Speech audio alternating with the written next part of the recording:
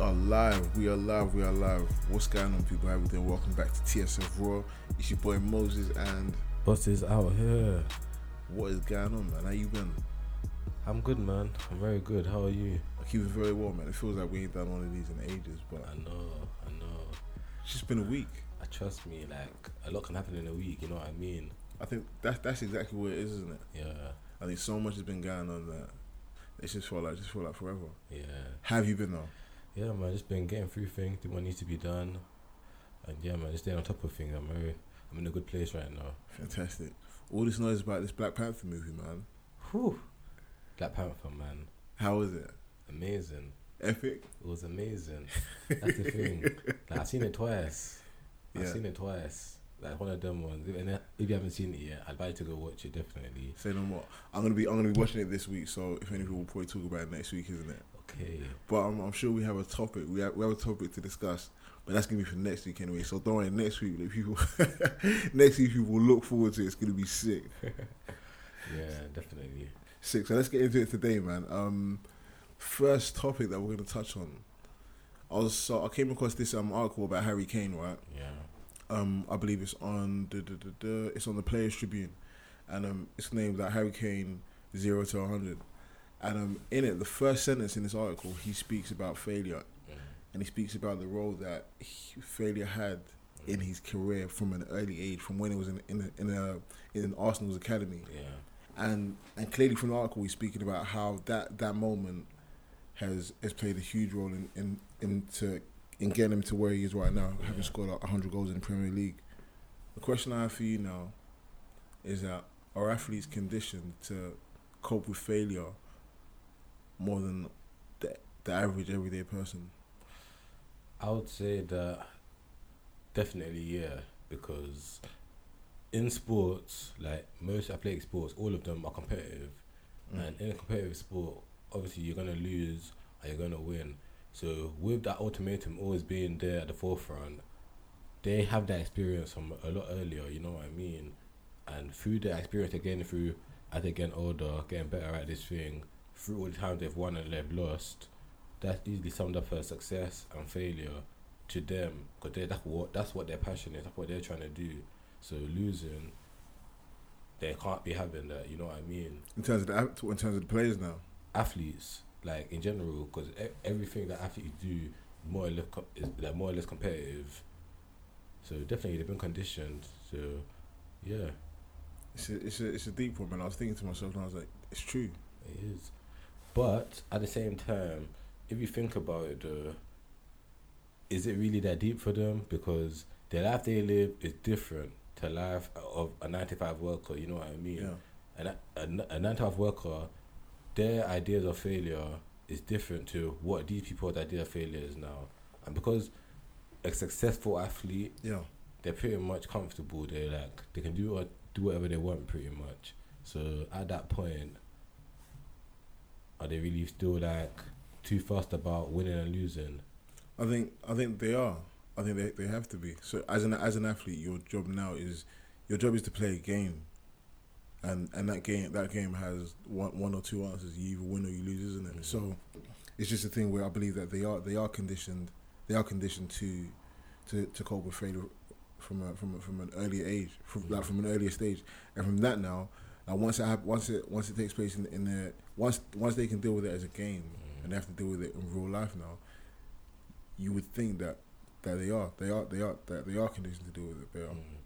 And then you also have to think about the people that didn't make it to the screens, the people that are still out there grinding to become footballers, and the people that got injured or something happened to them that disabled them from making it pro. Those people, they experience failure and they're conditioned, but they also hit that block where they can no longer go further, and they actually have to stop being an athlete. So what happens with those? How are they able to deal with that? That's the thing. You have to remember that especially with that now, like there's certain feelings that come up anyway. Yeah. So if you're not able to, Harry Kane in an article he spoke about how he was able to bounce back because he had the support of his father there. Yeah. For people who might not have the support systems in place in order to deal with that. What do they do? What do they do? Where do they go? How do they deal with that? Do they even matter? Are we even capturing their stories? Do we even care? I hear what you mean. I really do see what you mean, but like when you combine those two worlds, I feel like it makes sense that the way it is now, because I'm telling you, there is a lot of people like I used to do like sports. I experienced failure in sports, Yeah. but then you have to compare it to now what your actual objective with your life is. You know what I mean? So someone just playing sports throughout their life, but doesn't want to be an athlete, professional athlete. To them, not doing sports to them isn't a failure. Not achieving what they want to achieve. Like let's say me with YouTube, I don't want to be an athlete, even though I've done athletics for most of my life and football and stuff. I want to be a YouTuber and like be more involved in media and videography and all that kind of stuff. So to me, not achieving that would be a failure. But to an athlete now, not achieving that athletic spot as a pro will be a failure. So the people that have made it now, because they've made it in their field, to them they're already successful. So the conditioning that they had to be able to handle failure better isn't really important to them at that point anymore. Because they've done it, they've won. Exactly. But the people that weren't able to make it to that pro, that feel like they're stuck in the same position as most people, because that's just the way life is. So in a way, I can't 100% agree that they are better conditioned. Because we're still looking at the minority, yeah. Even Harry Kane's a minority. A lot of people don't make it pro. True. But I think there's something with the athletic spirit. Yeah. So from the moment you're able to lose and you're able to bounce back and then lose again and bounce back. Like that's a game in itself, isn't it? Yeah. And once you're playing that game, like in football for Harry Kane now, their aim is probably going to be to win the Premier League. And obviously they're not going to win every game. Yeah. But they have to lose and then bounce back and continue to get better. And as an athlete, you have to do the same thing. And even if you fail now, it doesn't matter. It's just a matter of you picking up, going again. It might not be the same thing, but you look at it. You look at the journey as a game now. But then there's also what separates just normal athletes from the best athletes. Yeah. Like I'm talking about everyone in pro. Like you have like Harry Kane. No offense to Harry Kane, but you have people like Thierry Henry and Cristiano Ronaldo, and those people are just banging in goals, like legends. Compared to Harry Kane, like we don't know that these people might have been the ones that were actually bouncing back, didn't care about failure. Like these are the people. True, but it's all about context, and everyone has their own journey. And in order for you to get to these heights, you can't get to these heights without having failure. And this is his story. So. Like Messi has a story of bouncing back from trial and tribulation. I'm sure Ronaldo does as well. This is Harry Kane's story, and it just so happens that man he's doing the most out here. Yeah, so he really is. But the conditioning would definitely help at that stage. Bro, imagine. So Arsenal dropped him. Arsenal dropped him as a child. Like, dropped him as a child, and then when he got signed with Tottenham, they loaned him out to Leicester. And he, like in the article saying that he couldn't even get a game with Leicester. So in his mind, as an athlete, you're not where you want to be. Like that's the way he painted the picture. He wasn't where he wanted to be until now, and he claims in the article that it's the trials. So he still thinks back. Anytime he plays Arsenal, he still thinks back to those days. Yeah, to the moment where they dropped. And that's fuel, man. That's fuel. So I think athletes do. I think athletes are conditioned to cope with failure. It's what you do with that stuff, though. That's what I'm saying. Like, they're not really that much different, like, to people that aren't athletes, because it's just what they've been conditioned to do is normal in that realm. So all the other athletes they're up against are in that same field. So it's not like us as people really have to worry about how they condition, how like them having an edge with the way they've been conditioned or anything like that. Because they're in a different world altogether. Like all these things that happened to Harry Kane, like obviously getting dropped from Arsenal as a kid, all that stuff, and not playing on a bench, all that stuff. Just playing for Arsenal alone in the first place to some people is an achievement, and that's seen as success. That's successful to them. Let alone playing for Leicester, whether or not they're playing or not. Obviously they would want to play, but that's a successful thing in itself. You know what I mean? Okay. But him as an individual said, "Nah, I want more. I want more." And not everyone's like that. Some people just accept that spot on the bench, and they will still be athletes. That's what I'm saying. True. Okay, so basically what we're saying is that he's an anomaly. So he can't speak for everyone. He really can't. Is that what you're saying? That's what you're. That's what I take it. And we don't know like the source of how he got these opportunities. Like, does the story start from him getting dropped from Arsenal? Does it talk about what happened before he played for Arsenal? But does that really matter? Does that really matter if the athlete and the source is saying that one of his major moments came from when he was dropped from Arsenal? But what about all the people out here that don't even get a chance to even play for Arsenal? Well, that's not their journey. That are really sick at football. But that's not their journey. That's not their journey. If that's not their journey, and that's not what they're able to go there, then that's it. But then again, if they feel how are they able to bounce back from that? You got a good point. Make a very sick point. That's what I'm saying. It's very deep.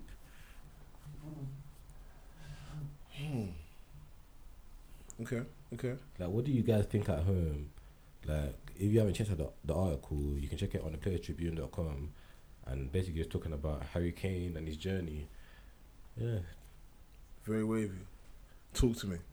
Guys, like, I've just been thinking recently, it's crazy, because obviously everyone knows in this day and age, you need money to pretty much get by. So everyone's always constantly chasing after money.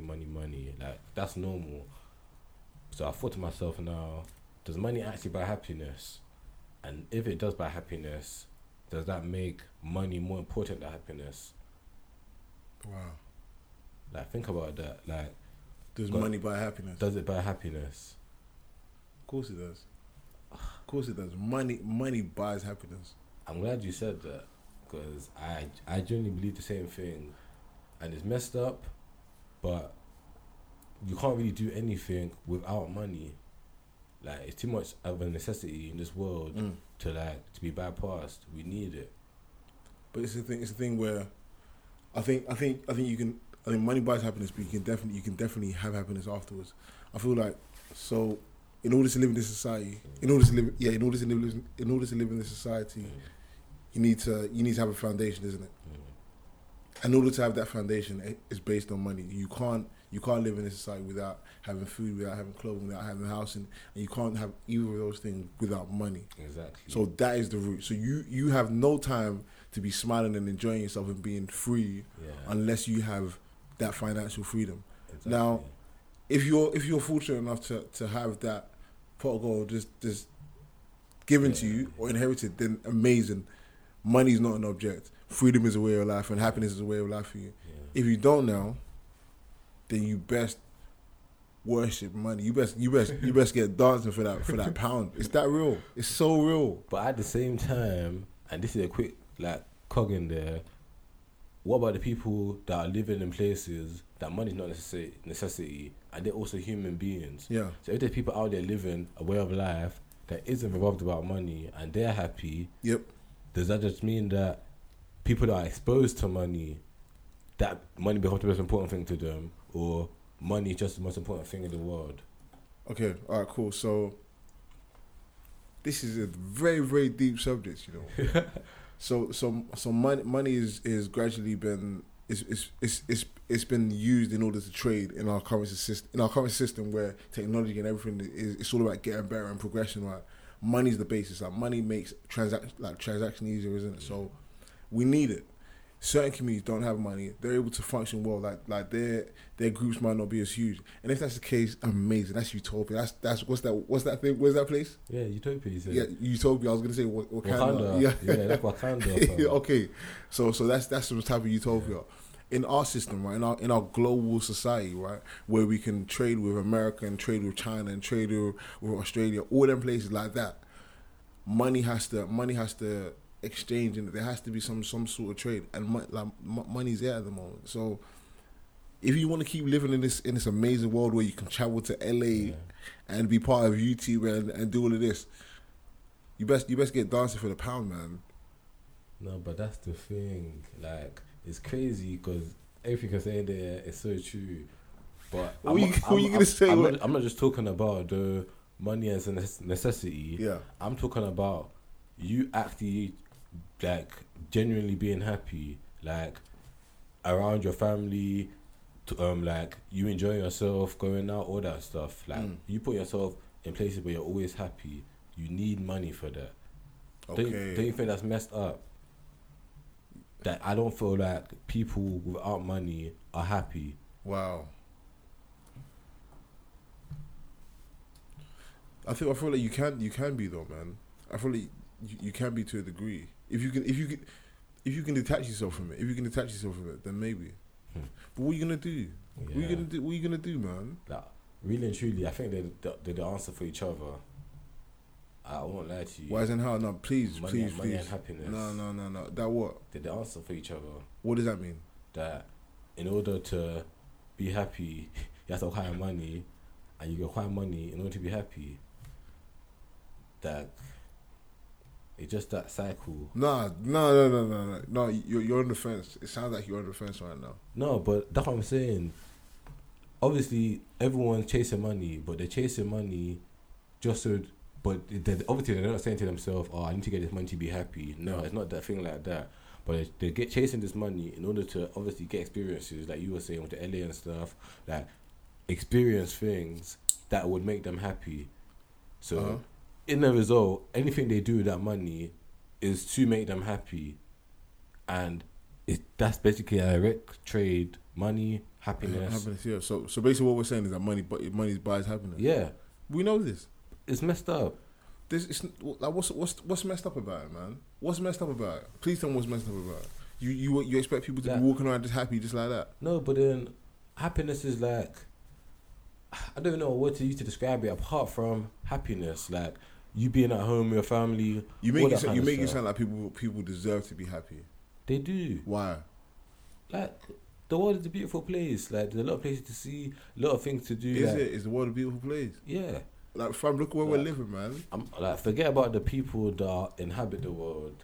I'm just talking about the world, like in general. Like, look outside. Like, this sounds weird, like, but still, just look outside. Look at the sky for once. Like, look around you. Yep. Deep it that you're actually on planet Earth and you're here. Okay. You're alive. What more reason enough is like? What more reason do you need to be happy than the fact that you're just out here? You got taxes to pay. And then that's a whole new thing in itself. That's what like this world we're living in is messed up. You know what I'm saying? So it's beautiful. It's beautiful you say this, yeah. But it's but the reality of it is taxes. Like, no, but it's not only that. I think it's also a thing where people don't want to be real and people don't want to speak about the issues that are really going on. you know where I'm going with this, right? Yeah. So it's that in this world where people are trying to protect their personas and whatnot. So it's all about money, man.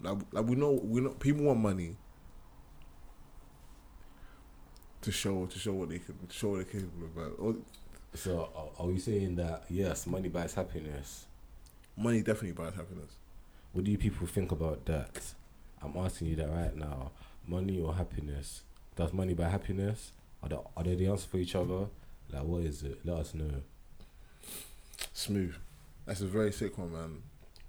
Very sick one. So the third one today is motivating or provoking. Like, what is more impactful? Like, to motivate someone or provoke them? Now, over the last couple of years, I've been delivering workshops, and I started off with the approach of, hey, I can motivate you, man, or let's motivate you, so change can happen, or just motivating kind of stuff, isn't it? And slowly, I realized that motivating wasn't necessarily making a huge impact. It was making some sort of impact, but it wasn't necessarily making an impact to where it was tangible, where you can see it was working, isn't it? Sometimes when I deliver talks now, what I do is I tend to spin the story around, like make it provoke some sort of emotion. So there'll be sadness, there'll be happiness, but a lot of the time I like to try and focus on the dark part of that. And I realize that that's more tangible the motivating and the sunny side up kind of approach, man. Like, I see what you mean. Like, when you talk about the story stuff, though, are you talking about, like, you talk about things that other people may have experienced, that kind of provoking, or provoking as in you feel like it's better to be harsh to somebody and to harsh to them to make them, like, to be motivated rather than be motivated. It's aka give them like the warm fuzzies. Yeah. Because obviously I understand that people, they need motivation, but a lot of times motivation doesn't really last long. Like, you may motivate for like a couple of days, a week, like who knows. Some people can take it long, some people don't. And when you provoke somebody, that makes them want to prove you wrong in a way, you know what I mean? Like, it makes them want to do what they have to do now. They want to prove you wrong. In a way, like, is that what you're kind of talking about? Yes. In a sense. So, as you mentioned like the warm fuzzies. So motivating to me, right, is providing someone with a warm fuzzy. Literally just guiding them, telling them something that they want to hear, and it's nice, and it makes people feel nice. Like, it's there, it's motivating, it's uplifting, isn't it? But after that, you still have to go back to the world, and then there's so many other influences out there which are telling you so many other stories. So that nice story, it gets muddled up, isn't it? So in order to make an idea stick, what I'm trying to say is that you need to provoke. And what I mean by provoking is evoking some sort of emotion. So whether it be love or hate, you have to get deep into the root. Yeah, like deep in, not into the root, but deep into the feeling that it promotes. You know, you get a feeling in your stomach where it's like, oh, like, I love this, or nah, man, I hate this. Like, nah, like there's something wrong with it, or just something that makes you think deeply, isn't it? That's what provoking does, man. No, motivating is like, hey, man, tap on the back, cool. And I feel like that's what we do. Like, as a society, like, that's what we do. We like telling them nice stories. Like, I believe that provoking does more than even just like motivate people. Like, I feel like to get anyone to do anything, a lot of times you have to provoke them. Like, in gaming, that's a main part of gaming, because it's a thing where you're trying to provoke your enemy. Like, you're trying to provoke them to actually bring out their true colours, like bring out their true talent. You know what I mean? And when we do deliver these workshops and stuff, a lot of times when you do go to you can do it approach, you may not get results. But when you come with a real, like, I'm not just a teacher, because you know that obviously everyone that sees their teacher as a teacher. Yeah. You have to like let them know that I'm a regular guy. Exactly. Like, just like the way you missed the bus this morning, I also missed the bus. Stuff like that. Like, definitely. Deep, man. It's deep. I also think that with these influences as well, man, by provoking, you're able to make, like, you're able to plant ideas into people's subconscious, man. Definitely. Definitely. You don't realise why you're doing it. You don't realize, and that feeling's like, nah, hell no way, bam. And if you can know you're doing wonders, and you don't even know the reason, because you watched that one thing that just pissed you off. It made you question it. So it made you question your ethic, or it made you question your capabilities, man. Or your character. It made you question your character. Yeah. What's scary is that I can even speak of real life experiences of that feeling. Because this is weird, but because I studied film and stuff, when I watch movies, I look at them differently, isn't it? So whenever I go to the cinema and I watch a film, after that film, I always feel so inspired and also pissed off in a way, because whether or not the film is amazing or not, I acknowledge the fact that each of these actors are doing very well, and for them to play those roles and being that what they're doing is very sick. Like, I just watched what they put together and it was done extremely well. So as actors, people in real life, they highly have my respect, and I want to be in a place where I'm doing things like that. So I'll leave the movie theater, and as good as the film was, everyone be talking about how good the film is, but in my mind I can't help but think, nah, like, I'm not doing enough. I'm not doing enough. And this after watching a movie don't make no sense. I just got Black Panther recently. I'm leaving there and I'm thinking to myself, damn, like, Chadwick Boseman and Michael B. Jordan done their thing. Like, these guys, I just have to clap my hands for them, because the way they play those roles. So with that now, would you say that's motivating you. That's provoking. That's provoking because it's not motivating me. Yeah, it definitely motivates me, but it's because it's like I'm not doing enough. Like I'll tell you that motivates you, man. That's what I'm saying. It does motivate me, but it's not just that. It's not pushing you off the ledge. It's not making you jump. Like it's just like nah. Trust me, like, no, you got me there. Actually, you got me. Cause I've watched a lot of movies, and you're right there. None of them has actually made me jump. It's always a temporary feeling. So even with Provoking now, though, in that case, with Provoking, do you feel like you have to constantly provoke someone in order to really see change, or is it just you just like get to them once and I say that one thing? Bam, yeah. I think probably you say that one thing, right? How do you remind them of it, though? Yeah, then it's literally just reminders after that. It's literally just reminders or like a keyring. So even like think about what we're trying to do with these keyrings in these workshops. So we've said it once now, but we link a keyring to that message. So anytime they see that keyring, anytime they see that sign now, that's what they think about. It's inception. Definitely. It's good. That's very good, man. Like, with these workshops as well, if you can just start getting into that more that villain role, I feel like that would definitely provoke a lot more people. You think so? Yeah, definitely. Like, I'm sure all you listening out there now, like, with these podcasts, because I know we have a lot of, like, topics that I genuinely feel like not a lot of people talk about, the same topics we talk about, and the way we talk about them. I'm sure we provoke a lot of people out there. Hopefully I provoke someone out there today. Like, that would be good. 100%, man. Beautiful. So yeah, baby, let's get it. That is us for another week. Thank you for joining us. TSF Raw. Have a smashing week. Chat to you soon, man. Make sure you check out some of our other episodes on the website. So thesuccessfulfailure.com. Make sure you check us out online. So Twitter and Instagram, that is TSF_Raw.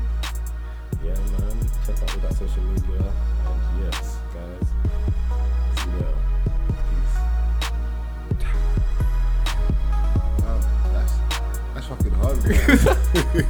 I know. It's long. You have to think of all of them. Like, what are they? Which ones? Oh, you're doing this.